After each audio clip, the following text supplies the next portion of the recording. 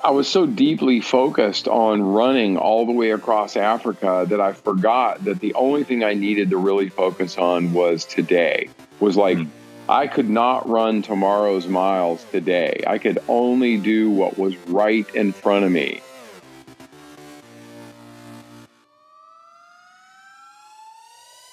.322 for its long file. With people reported track.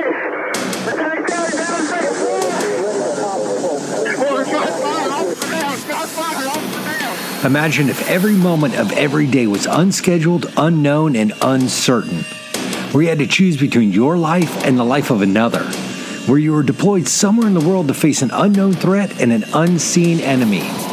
This is the podcast designed to serve those who serve us. So join me as we unpack and uncover why we do what we do when we do it from life's most extreme moments. I'm your host, Jeff Bandman, and this is Mindset Radio. All right, welcome back to your Wednesday. Listen, this is what we're about to do. We're just going to pick right up where we dropped off on Monday with our conversation with Charlie Engle. And remember, Charlie's the guy who is nuts, crazy enough to run across the Sahara Desert. Now, that equated to about 2 marathons a day for 111 days straight. Charlie's going to share some phenomenal stuff with us today, so just sit back, tune in, listen, and absorb, because here we go. Yeah, who knows? I would literally say, but they would say, when are you going to do it? I don't know. You got any money? That would be my next question, and I started to just, I looked for people who could help me. And, there's a saying in, it's addiction recovery is where it's based, but it's just kind of out there to me in the universe. And it's attraction rather than promotion. And it's this idea that instead of talking, very often, what's the best way to make this example? So attraction rather than promotion is based in this. When I got sober, I wanted to go into the bars and into the friggin' crack houses and pull out all the people that I knew, because I had all of a sudden found this new life that was so amazing.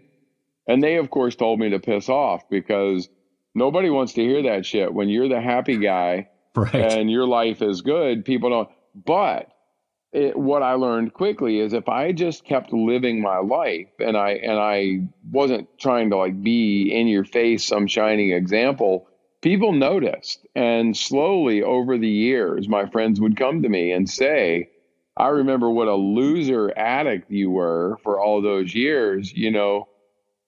How did you do this? How have you created this life? And then once they ask that question, then I have the right to sort of say, look, here's how I did it. I can't tell you how to do it, but here's how I did it. And I think that's what I started to look for in this Sahara project, is I looked for other people out there who were out there doing things, not talking about whatever, some nonsense. I looked for people that were actually doing it, and I started to use them as mentors. And I reached out and I said, you've done this adventure or you've accomplished this. How did you do it? Yeah. And they told me, and the vast majority of the time, there was no secret. There wasn't it was always that same thing. You just have to keep telling your story and keep moving forward every single day. Continuous forward movement wins the day. And with the Sahara, I eventually told a guy who I had known for years, and he got tired of hearing me talk about it. And he's like, hey, if you'll just shut up, I'll introduce you to this friend of mine who's a director. He's like a Hollywood director, and he had won the Academy Award for Best Documentary a few years earlier. So he was a big deal. Yeah. And I said, great. And I met this man, James Mall, and I showed up late for the pitch, and it was a disaster. It was the worst pitch I ever gave. And it was just absolutely awful. And he stood up at the end of it and put out his hand and said, I'll do it. And I'm like, what do you mean you'll do it? He's like, yeah, if you go to the Sahara and you do this run, I'm going to be there to film it. And he called me a week later and said, hey, I just hung up with Matt Damon, and Matt wants to be the narrator of the film, and he wants to executive produce. Would that be okay with you? I literally, I paused for effect, and I said, I was really hoping for somebody better, but sure, Matt Damon to be fine. Right. And a year and a half later, there I was on the coast of Senegal with my team, my two teammates. There were three of us that did this run together. Yep. And I had a crew of, actually, they were all former military guys that were in the Sahara with me, and a bunch of native Tuaregs who are the native folks of the Sahara Desert, just amazing desert people who understand more about the desert than any of us ever could. And, but I was scared to death. I'm sitting there on the coast of Senegal, surrounded by all these people. And all I can think is I've suckered all of these people out here to the Sahara, and we're all going to die, Right. and we began this adventure, and it went really badly, like almost right out of the gate. Everything fell apart. We got lost. We ran out of food and water. Everybody was sick. The ground temperatures were like 140 degrees every day. Yeah. And we just were getting our asses kicked. And it took like a week of that before I realized that I was so deeply focused on running all the way across Africa that I forgot that the only thing I needed to really focus on was today. Was like, I could not run tomorrow's miles today. I could only do what was right in front of me. And the metaphor is not lost, I don't think, on anyone listening to this. We get so caught up in worrying about tomorrow's problems. And sure, we understand that there are going to be challenges coming down the pike in front of us, but we can't do anything about those until we get to them. And we don't get to deal with those problems until we deal with what's right in front of us. So I got up on day 8, and all I thought about was running a marathon before lunch. And like I focused on just that. And then I would have lunch and I'd take a short break. And all I thought about was running a second marathon before dinner. And then I would, at the end of the day, I'd put my thin little foam mat on the sand, and I would look up at 1 billion stars. And I would just give thanks for the opportunity to be out there suffering and just to be alive. And then I would get up the next day and I would do it all over again. And in that way, I was no longer afraid of the enormity of the project, because all I was worrying about at any given time was truly the miles that I was doing at that moment. And once my perspective changed in that way, then everything changed. And and we made it. We got across the Sahara Desert, and it was we ran 2 marathons per day for 111 consecutive days without taking a day off.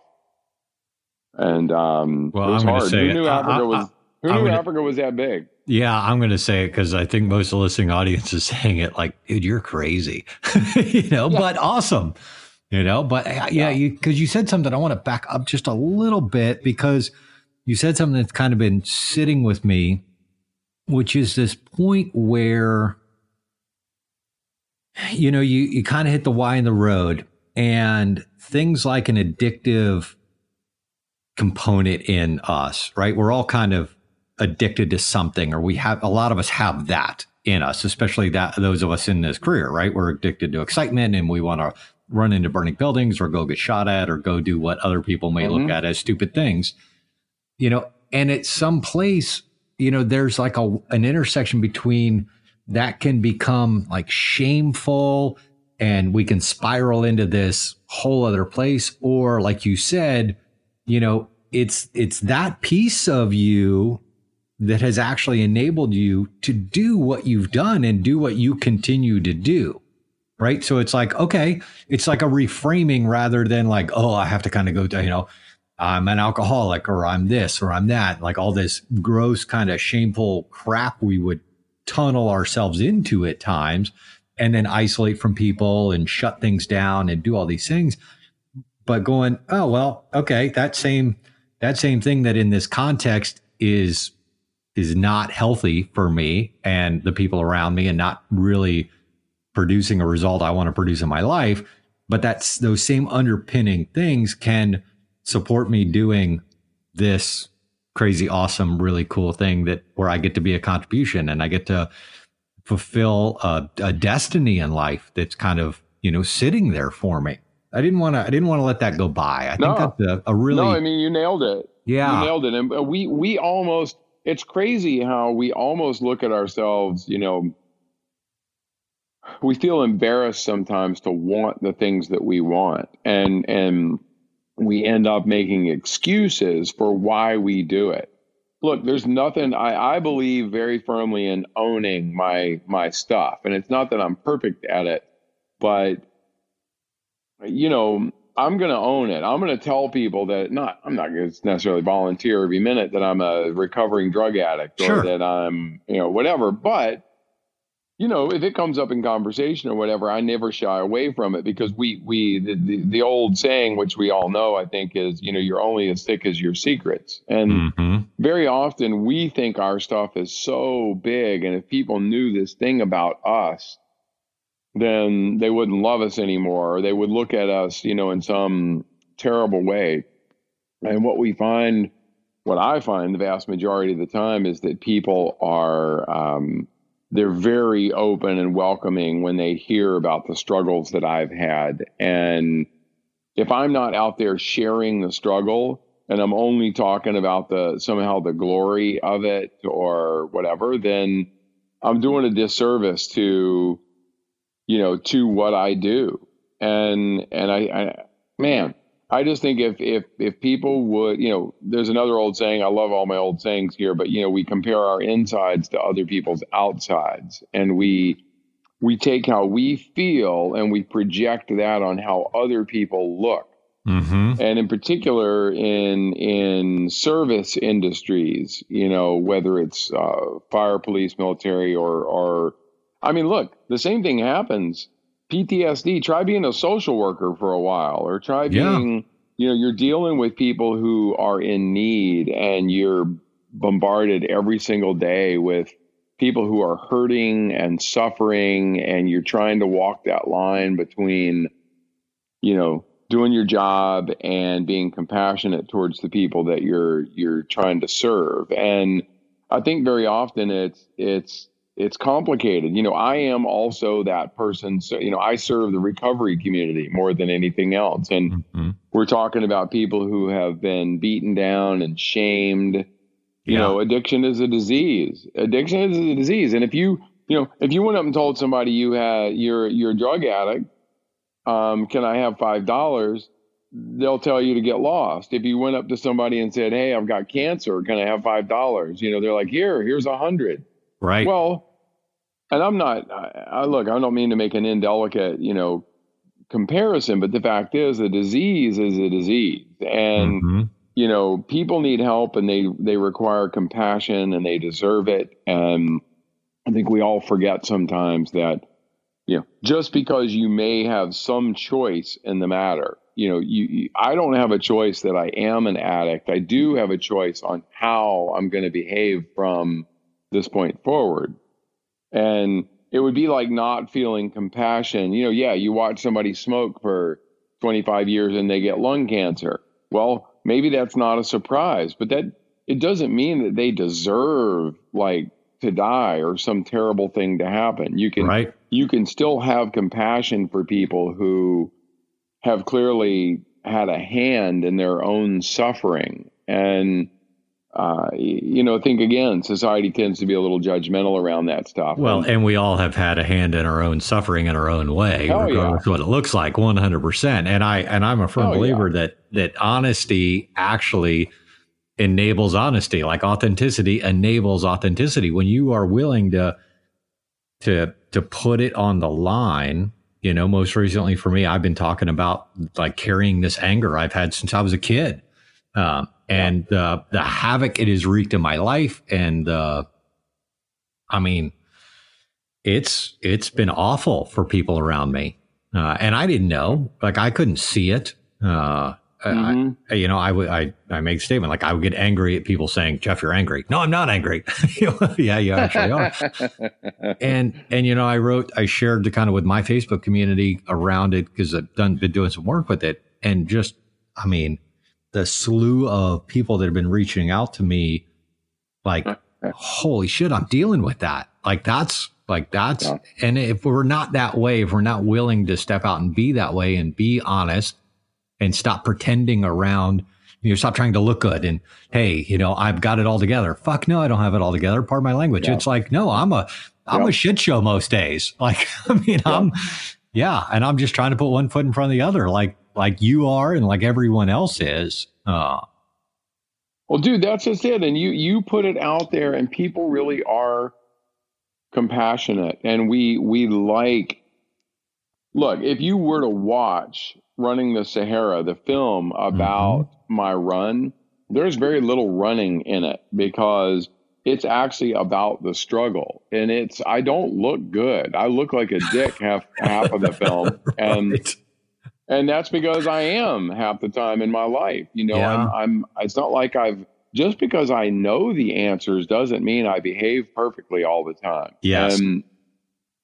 But what I am willing to do is I'm willing to make amends, and I'm willing to much more, and just like what you just said about yourself, my guess is this acknowledgement of being like, you might get angry about something or at someone because they didn't behave in a way that you felt like they should. They didn't do this thing, or they didn't meet this commitment. Well, guess what? People are flawed. And we let other people down and they let us down. And that's part of just being human. And you have to decide, is being right worth the anger? Like, is it worth, getting someone else to say, I'm right there with you. I have the same anger problem, even after all these years. Saying it out loud, though, takes away so much of the power. Did you see that? I love this example. I use it every once in a while. Did you see Eminem? You remember that movie 8 Mile? You remember that movie? Yep. So look, not exactly brilliant filmmaking. However, not bad either. It's a pretty good movie. And if you remember the last scene in 8 Mile, it's this rap battle, right? Right. And do you remember what happened in the very last scene of the film? It's been forever since I've seen that. Okay, so here's the deal. There's Eminem and there's this other rapper that's his arch nemesis, right?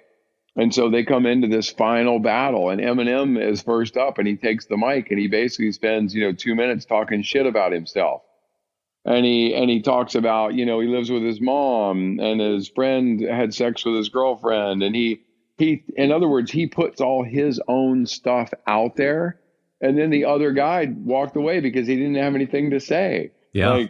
Because normally people are so worried about what other people are saying about them that they forget the fact that most people really don't give a shit. I mean, they don't.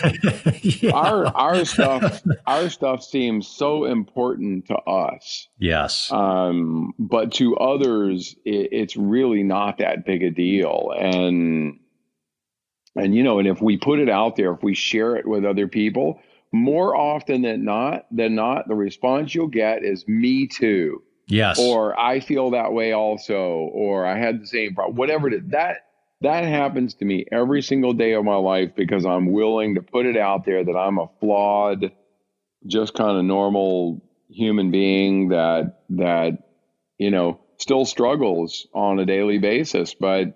It doesn't have to dictate who I am or how I live my life. It just is part of my personality. Yeah, it's just there. You nailed it on the head. Yeah, I mean, so let's talk real quick. You're planning kind of the next adventure here, which I think is wildly cool. You're going to go from the lowest point to the highest point, right? Yeah, that's the plan, right? I want to just kind of frame that a little bit.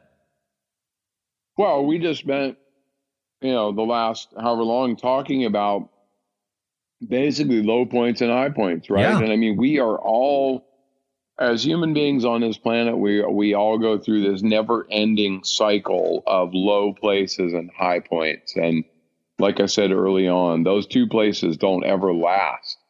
The bad times don't last, even though it feels like they're never going to end, you know, and the good times don't last as much as we try to hold on to them. You know, those moments are irreplaceable, and they're difficult to, you can't manufacture them again. You know, I did that run across the Sahara and it changed my life.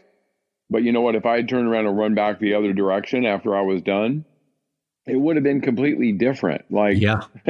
you don't get to go back to the academy, or you don't get to go back to that time when you were sitting around with your buddies and everything just seemed perfect.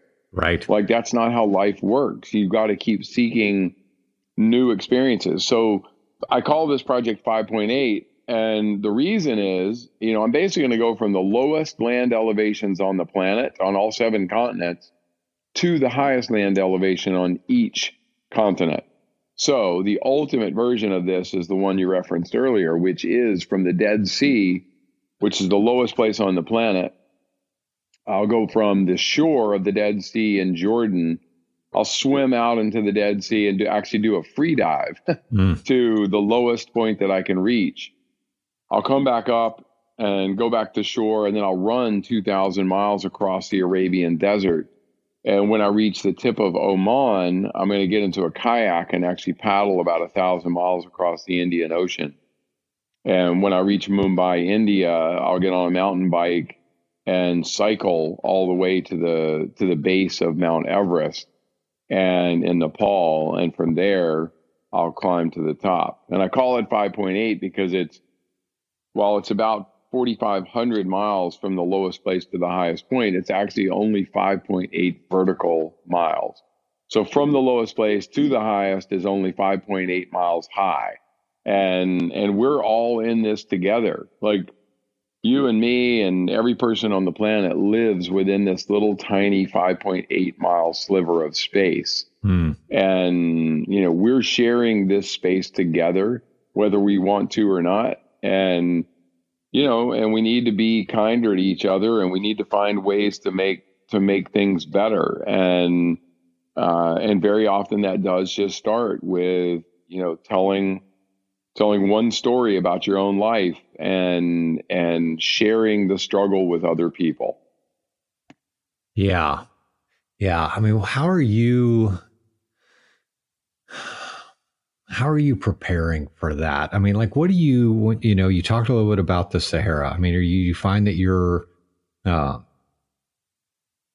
physically, mentally, emotionally, right? Because that's kind of the triangulation, if you will, because it takes all of it. You know, I always said, like, the road march from the military days, like, that to me has been the most physically, mentally, and emotionally brutal thing you'll ever do. You know, put one foot for the other, carrying a pack, walking consistently for an excessive period in time, you know, over a lot of miles, no headphones, you know, just you and your own head, really. And that's kind of when we talked about, that's what the book is about a little bit, right? Kind of the thought and the discovery that you have in the moments on the pavement, you know, in the moments running.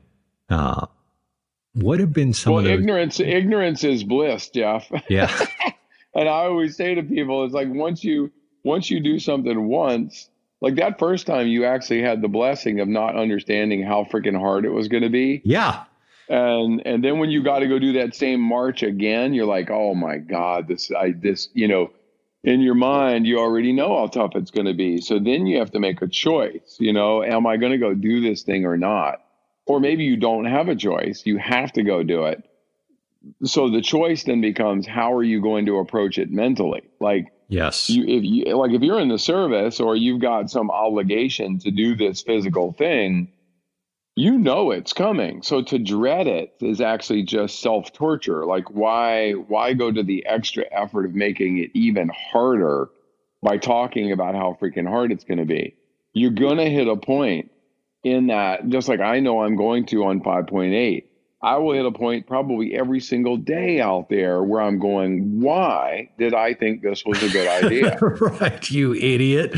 Yeah, I mean, I want to go into that a little bit, because here's the thing. Like, I can remember, like my freaking first sergeant in Ranger Battalion, we do a battalion run. It's like 13 miles because we'd run around, from Benning, we'd run around Georgia or Alabama and back, and he'd do stupid shit along the way, run us into the water. And, you're just, and like it was like the dread point. There was no excitement, we used to have the false motivation breeds real motivation, the flutter kick, crap going on.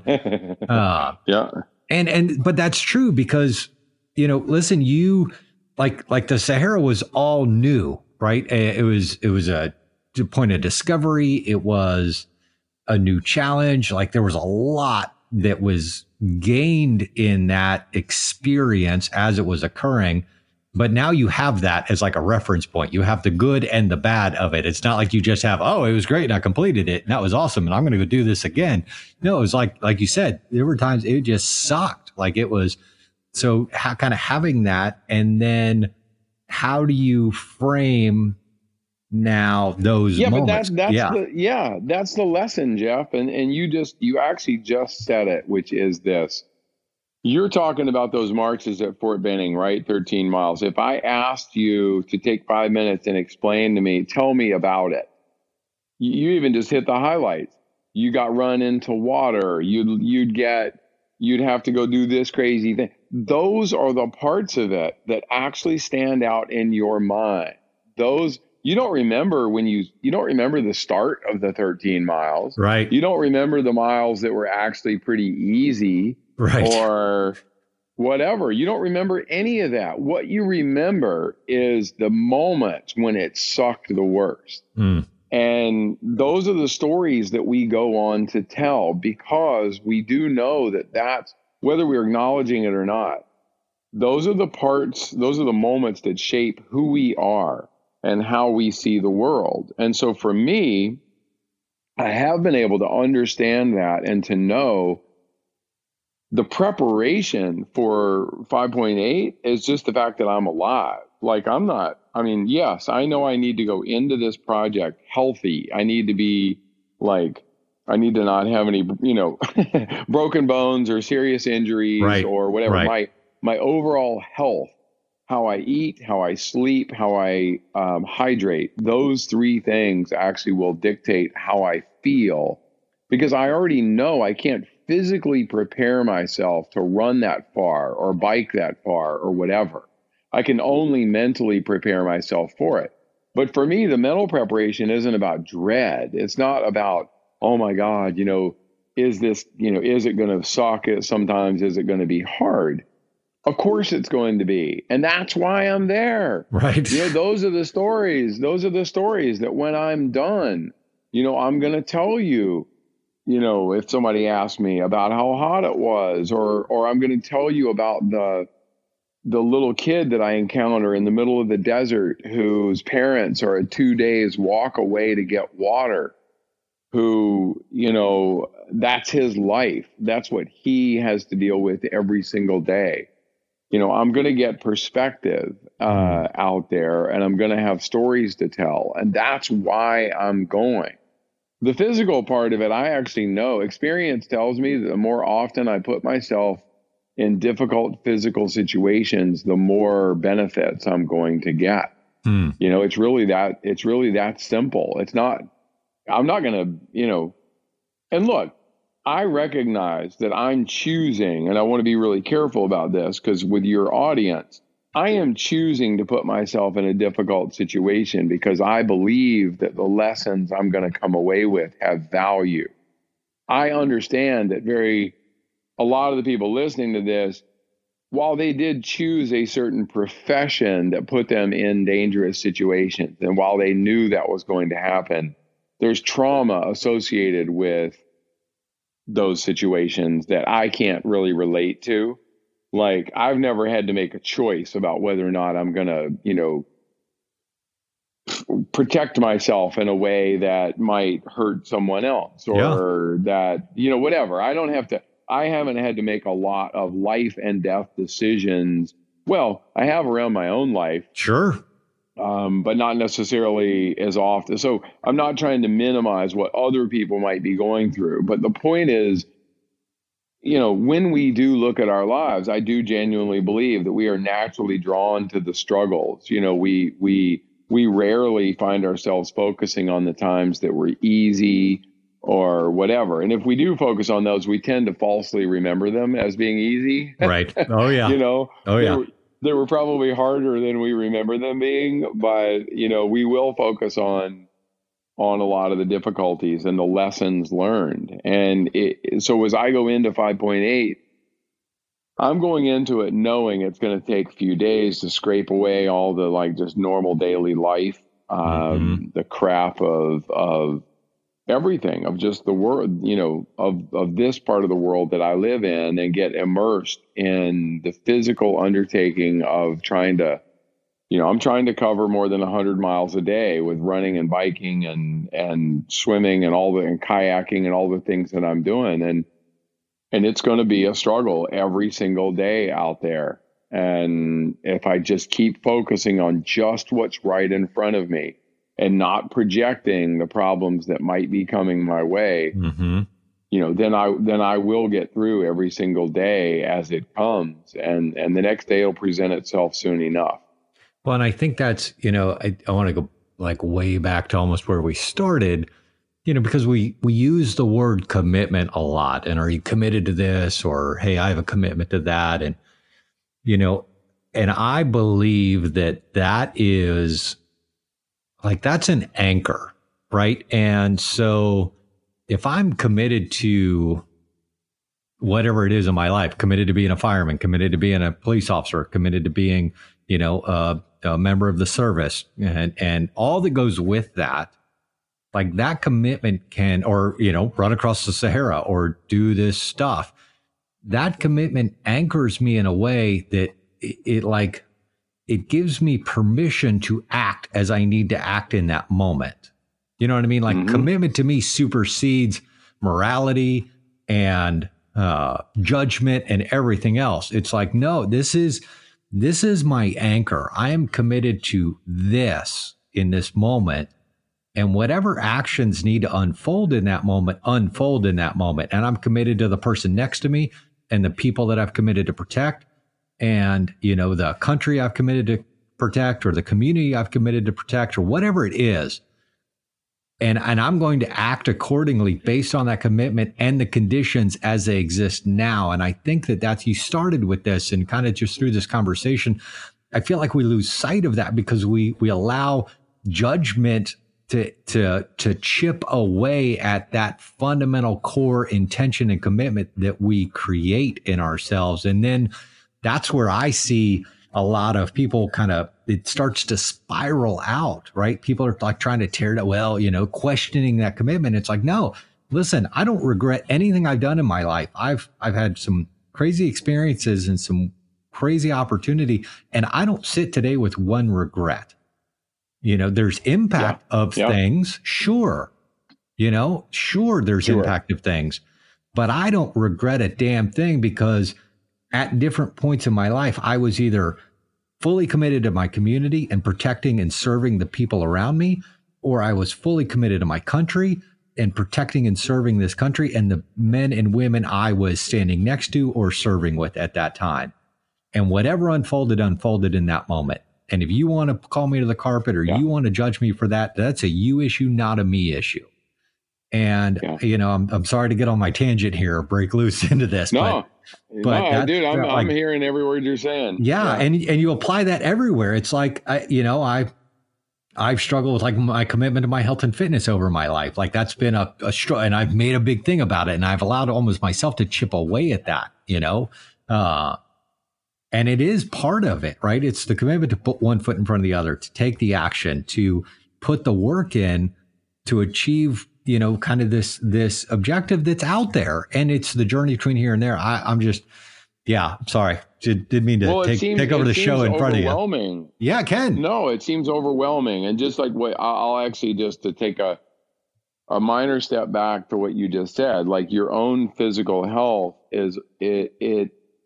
has taken a back seat at times, you know, like you've not done what you feel like you should be doing. So just to analyze that, and I think we all have those feelings quite often, whether it's about our physical health, our mental health, or whatever. And the problem very often is that the big picture is so overwhelming.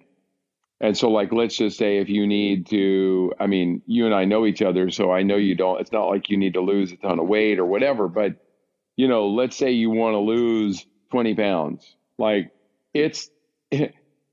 what's interesting is that doesn't sound huge, but the commitment that it takes every single day to do that feels overwhelming. Yes. Because you're like, I'm busy, I've got this going on, I got that going on, whatever. Yet, if the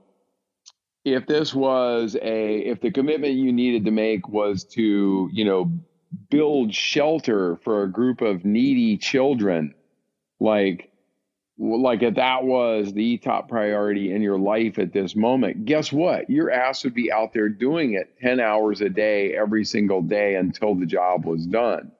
So the difficulty we all have very often is self-care, is putting ourselves at the top of the list and not feeling selfish about it. It's also, I might point this out about, this is human nature, I think, for all of us.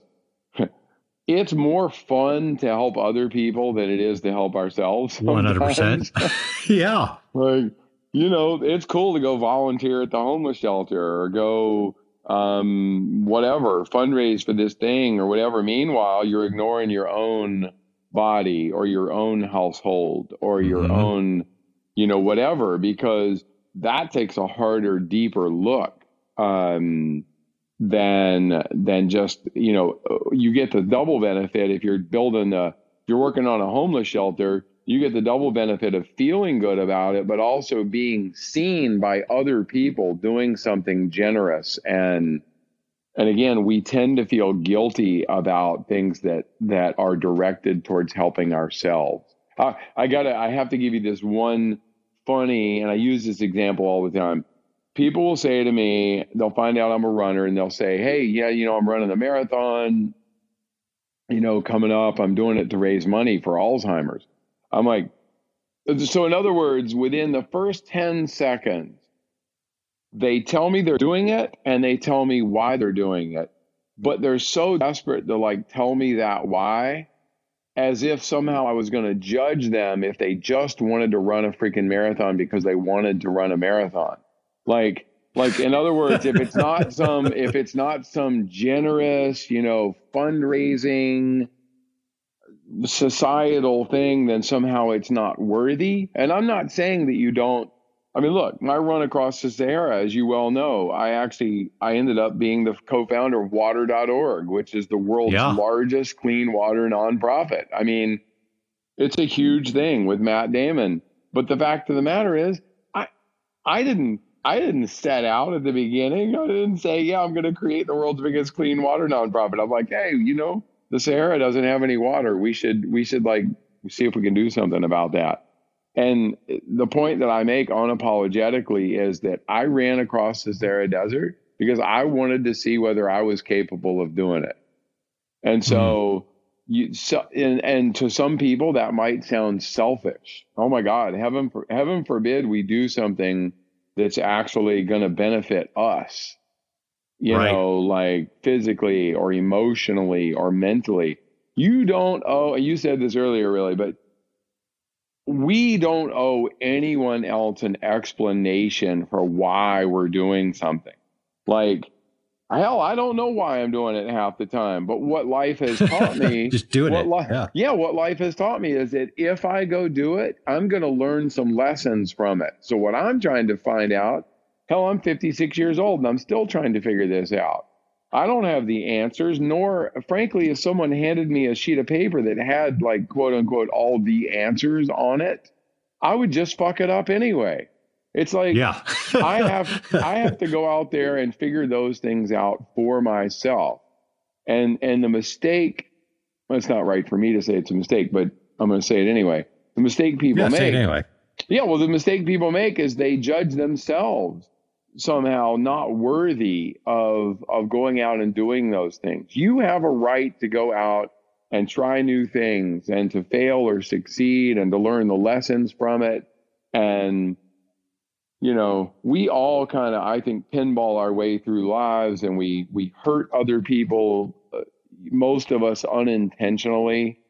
And we figure out ways to justify, and like you mentioned, your own anger issues. If you're like me, what you end up doing is justifying your behavior through rationalization by saying, well, but this and but that, and I was right. And you know, very often with me, it's not whether what I said was right or wrong. It's how I said it, because I can be an overbearing jerk when I'm telling someone else that they're wrong. And, you know, and so the message gets completely lost in the way I'm delivering the message. And so again, I guess the point, I feel like I'm going down a rabbit hole there, but the fact of the matter is, you know, what I've learned is that if I'm willing to just like share the struggle, and I'm willing to apologize and just understand that I'm not perfect. And I tend to surround myself with people that hopefully are forgiving of my imperfections, and I need to do a better job of being forgiving of theirs. And, you know, and that helps me get through the crap that we all, you know, Instagram and Facebook are not real lives. And we all watch those people living their lives and are like, man, my life doesn't look nearly as good as theirs. Well, you know, their life isn't that great either.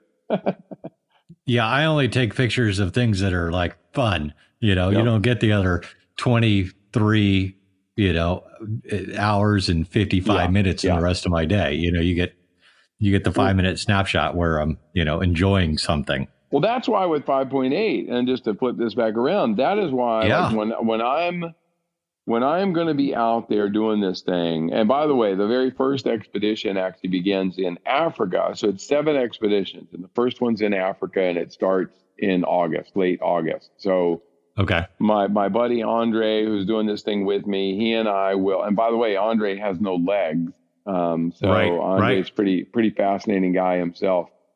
And, you know, Andre and I are doing this together, but we'll go from the lowest land elevation in Africa to the top of Kilimanjaro, and it'll take a few weeks. And, you know, we're going to start doing this thing in late August. And it's this idea that, you know, we just have to go out there just like we, you know, we're doing it because we want to see if it's humanly possible to go from these low places to these high points. And we also believe in the metaphor, you know, of low places and high points, and the fact that everybody kind of goes through this journey together. And, you know, but the point of what I'm saying is, it's not going to be like the Instagram life where you're going to come on and watch our page and it's going to be all happiness and sunshine. In fact, if I can warn you and assure you that if I throw up on my shoes, there's going to be a picture of it. And if I 100%. You know, if I got a blister on my, you know, left foot, or I was going to pick some other less attractive place, but, you know, like, I mean, that's the kind of stuff that people actually want to see. Nobody wants to see me run, like, and talk about how awesome. It doesn't mean that every minute has to be miserable, but the fact is the struggle is the interesting part. You know, not the other parts of it. They want to understand. And anybody who says that they're not struggling, that's not somebody. I mean, maybe they're not, and more power to them, but they're probably not a very interesting person. And, you know, I think that character comes from struggle 100%. And all the most interesting people I know are the ones who have struggled the most. Yeah.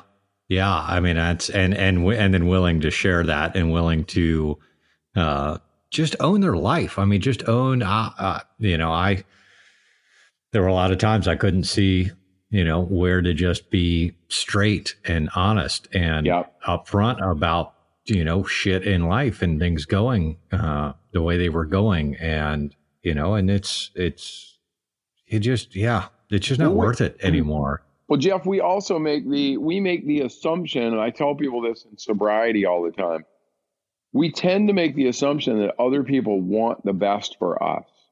That's not always true. And it's not, that's not a condemnation of those people. It's human nature that people don't want to be left behind. So, and I'll use addiction because, again, that's the place I have the most experience. You know, when I first got sober 27 years ago, I had good friends of mine who had watched me do some awful shit come up to me and say, you know what, you weren't that bad. You know, you just need to you need to cut back some, you need to whatever. And it took me a while to understand. I'd be looking at them like, what? Do you not remember that I just drained all the money out of my account? I couldn't pay the rent, and I friggin', I stole this from a friend, and I whatever. I mean, all the screwed up shit that I just did. Do you not remember that? And the reason wasn't because of their concern for me. The reason was because they were concerned I was going to leave them behind. Misery loves company. So miserable people love to hang around with each other. And that's why they call it commiserating. It's miserable. And so those people get together with each other and they drink, they do drugs, they do whatever messed up shit that they're going to do so that they feel okay about it because they're surrounded by other people that are doing the exact same thing. So finding a way to break that cycle and get away from those people. My first sponsor ever when I got sober, he's like, so you prepared for this commitment? I'm like, yeah, what do I have to do? He's like, it's really easy. You only have to change two things. Everything that you do and everyone that you know. I'm like, oh, okay, that sounds easy. Okay, we'll do that tomorrow. Yeah, I mean, you said something interesting there. I don't want to just pin that to, a different community. Let me, because in the firehouse, in the team room, in the squad room, across this industry, and I'll just call it like it is because I've been a part of it. So I don't feel like I'm speaking from a holier than thou place. I have been 100% in it and the instigator of it. We are complainers. I mean, we can be bitches at time and it breeds, I love out of the movie Thin Red Line, Gary Busey's the colonel or whatever, and the captain, captain comes running up. He's like, sir, the men, they're bitching. And he's like, the only time you got to worry about a private is when he stops bitching, and it is consistent across the board that is so true. And we allow it to spiral and impact each other. And, when we are not a culture that knows how to lift each other up very well. Yeah. We're just not. And that's not isolated to anywhere. And, I gave a talk in LA a couple months ago, and a guy asked me about some issues in the fire service and everything else. And we tracked it back to judgment being at the core foundation of who we are as a people, that we're constantly, judging each other and ourselves in every moment. And then we're just operating from that context. It's like, that's not isolated. It's misery loves company. It's trash talking. The thing I love about the community that I've gotten to grow up in and live in is we're shit talkers. I mean, we bust each other's balls left and right, and that's just part of it. The stuff we used to do to each other in the firehouse, you get arrested for today, point blank. But that's the culture that's been bred, and that's okay. There's a camaraderie in that, and a goodness in that, except when it then transfers to what you just talked about, right? And we just kind of start to churn the misery bucket. Oh, I don't like this, or I don't like that, or we don't have any money by the county, or this chief sucks, or that guy's this, and man, it just breeds and just infects the system so quickly. And we're not very good at walking in and going, can you guys shut up for a minute? Can we look at what's here? And, cause we don't like to be positive Johnny walking in, you know what I mean? We're working on a few things that anger is the only acceptable emotion in this world. I can be I can't be anything else but it's okay if I'm pissed off. It's okay there. And I've said that a couple times, and it's because I feel like that's bubbling to a head right now in some ways. So sorry to track back to that. I totally agree. No, and it's so what you said is really important because it is a matter of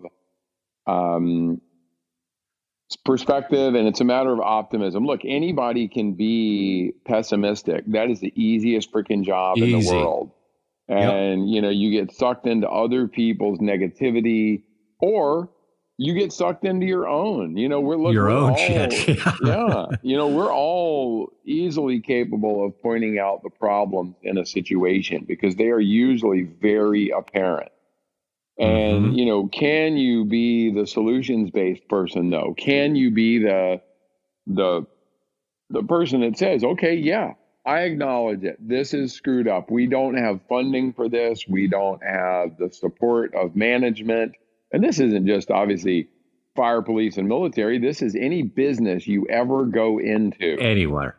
Right? Yep. I mean, and so you get a choice to be, and I'm not talking about pie in the sky bullshit where you're just Mr. Happy all the time, because nobody likes that guy either. Exactly, because you're full of it at that point. Yeah, because that's not real. I mean, but real problems, there comes a point. You get, like I always used to say, man, 60 minutes, if we're going to talk about this for 60 minutes, 5 of it should be the bitching part, and the other 55 should be the solutions part. Mm-hmm. Like, what are we going to do about it? And the doing isn't about filing a petition or a complaint. Like, if it's funding problems, okay, what's the alternative? And I mean, you see it out there all the time with fire and police and even military, where people are, they are looking for solutions, and they are going out there trying to be that positive person. Are you a fan of, so I love this Ernest Shackleton, the polar explorer from the 1900s. So he was trying to cross Antarctica. He was trying to get to Antarctica back in the early 1900s. And his very famous story, he took a ship called the Endurance, and 26 men he took to Antarctica, and they got stuck in an ice fall almost immediately, an ice floe rather, and it crushed their ship. And, the point is they got stuck for 22 months on the ice, and there happened to be a documentarian along that took photos, and this is like early 1900s, so it's very unusual. Today somebody would just have it on their Instagram account, but right. And anyway, the point is he wrote a book, but he is famous for the saying I use most often in my life, and that is this: optimism is true moral courage.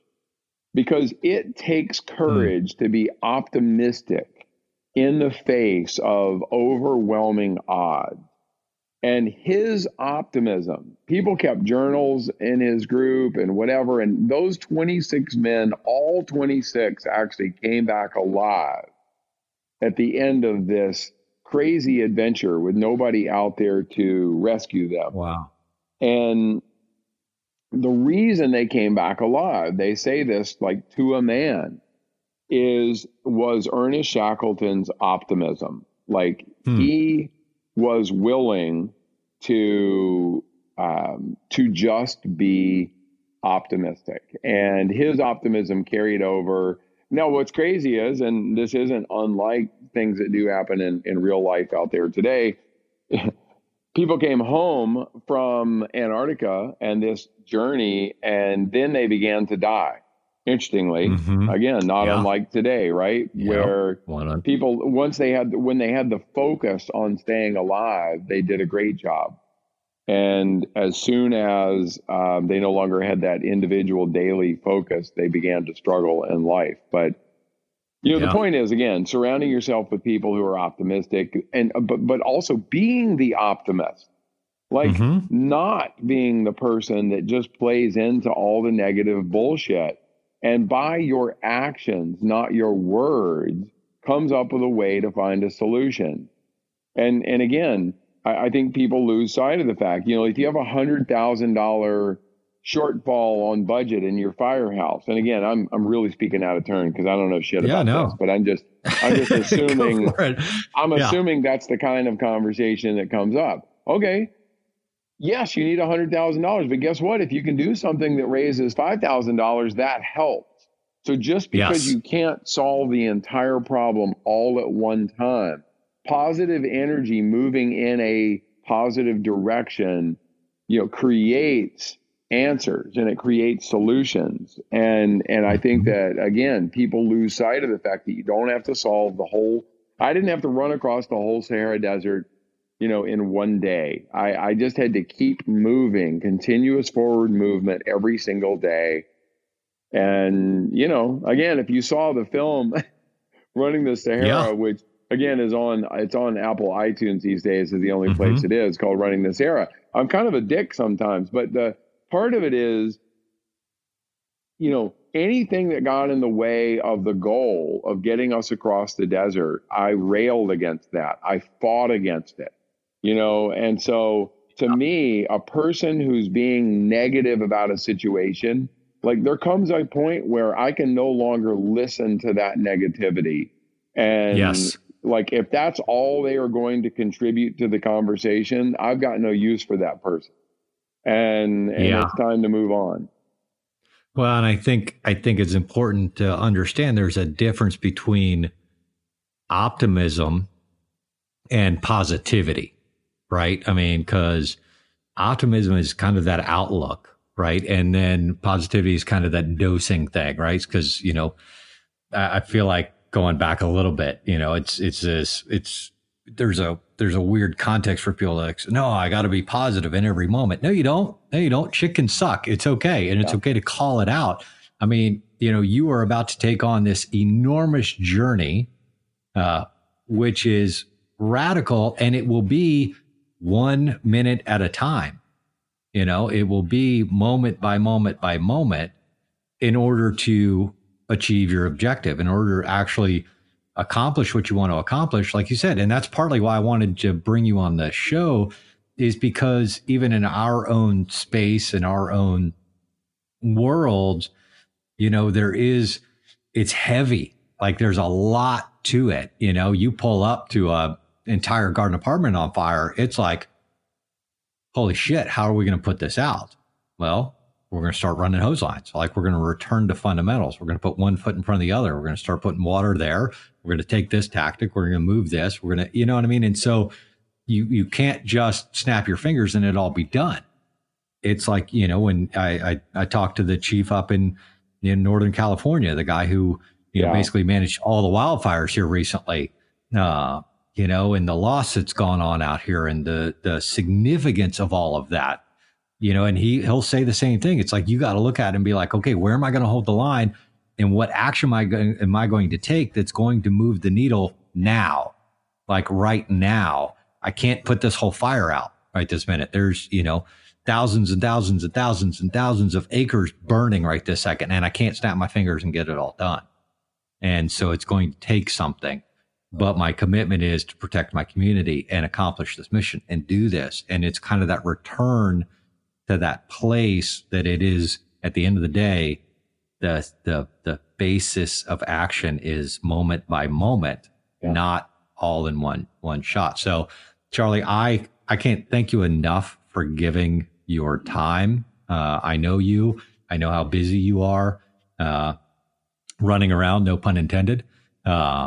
So give me what's the website for the 5 expedition? So there's several ways to do that, but anybody out there, by the way, with all the things that we talked about today, anybody can find me personally just at my own website, which is charlieengel.com. So you can put that in the show notes.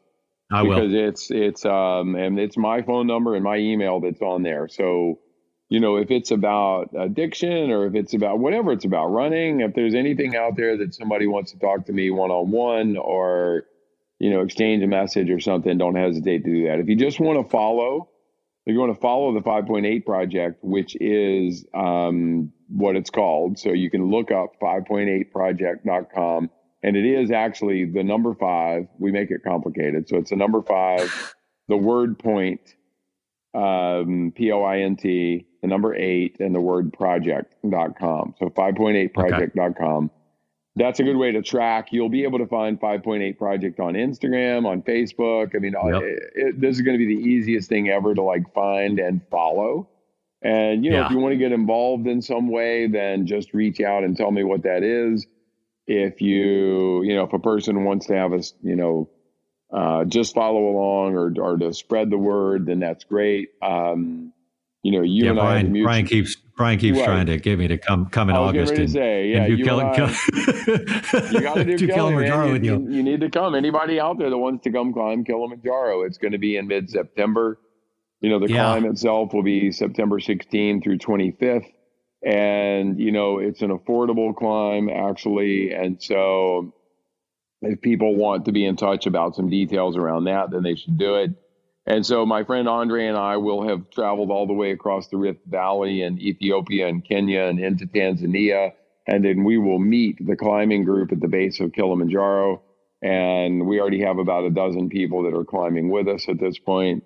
And it's going to be a hell of an experience. But the other thing that we're doing, and yours and my mutual friend, Brian and I are launching, along with Andre, my co-athlete on 5.8, are launching green.org also. Mm-hmm. And that's coming right up soon, the launch of this. So just like I launched water.org in conjunction with Running the Sahara, I'm launching green.org. And very simply put, we are partnering with people and nonprofits along the way to bring technologies to those parts of the world that can benefit from the tech that we have. So whether it's clean water, whether it's energy, whether it's education, whether it's human rights, we have an amazing group of people and companies that are partnering. Amongst them, T-Mobile and Dick's Sporting Goods and Dollar Shave Club and Volcom and Spartan. These are all partners in these projects. And, so we have a powerful team that's going to try to make a difference out there. And I can assure you, Jeff, we will be sharing the struggle along the way.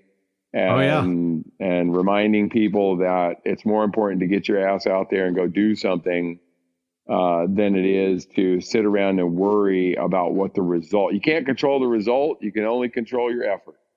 So I love that. That is a perfect way to end this one. So Charlie, again, thank you. I'll make sure that everything's up in the show notes. All your links to your stuff are up there.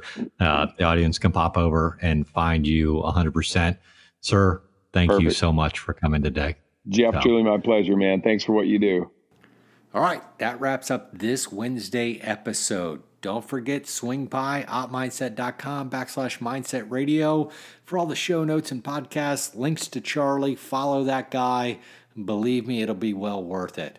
Hey, listen, also while you're there on the site, you can just go to the homepage, check it out. Go ahead and sign up for my 30-day operational mindset program. Listen, I send you an email every day for 30 days. It's about a minute read, and it is literally stuff you can apply that day. So don't forget to do that. Check it out. Hit opmindset.com. Do me also another favor. Well, don't actually do me a favor. Do you a favor. Swing by bruteforcetraining.com. That's bruteforcetraining.com. Those guys are absolutely phenomenal over there. If you haven't picked up a sandbag and worked out with it yet, you just need to. And at checkout, you can drop in opmindset.com. I've asked those guys to give you a little discount for listening to the show because they're such a great supporter of ours, and we love to support them. So other than that, don't forget, do me a favor, rate and review our episodes. Give us your feedback. I mean, it's important now to understand what you're getting from the show and how it is. You can always send me an email just directly to jeff@outmindset.com, pop into our Facebook group, Mindset Radio, or just send me a note on Facebook and say, dude, I like your stuff, or dude, this is awful. Give me something better. I don't really care, right? But just give me some feedback and I want to know. So listen, thanks again for tuning in. Thanks for listening, watching the statistics, watching the episodes grow. Has been amazing. We're now being listened to over in 9 countries, so thank you so much for all of you out there that are tuning in to listen to. I really appreciate it, and I'm doing my best to bring you some great guests and some really valuable information. So we'll talk to you again on Monday. Have a great rest of your week and a phenomenal weekend.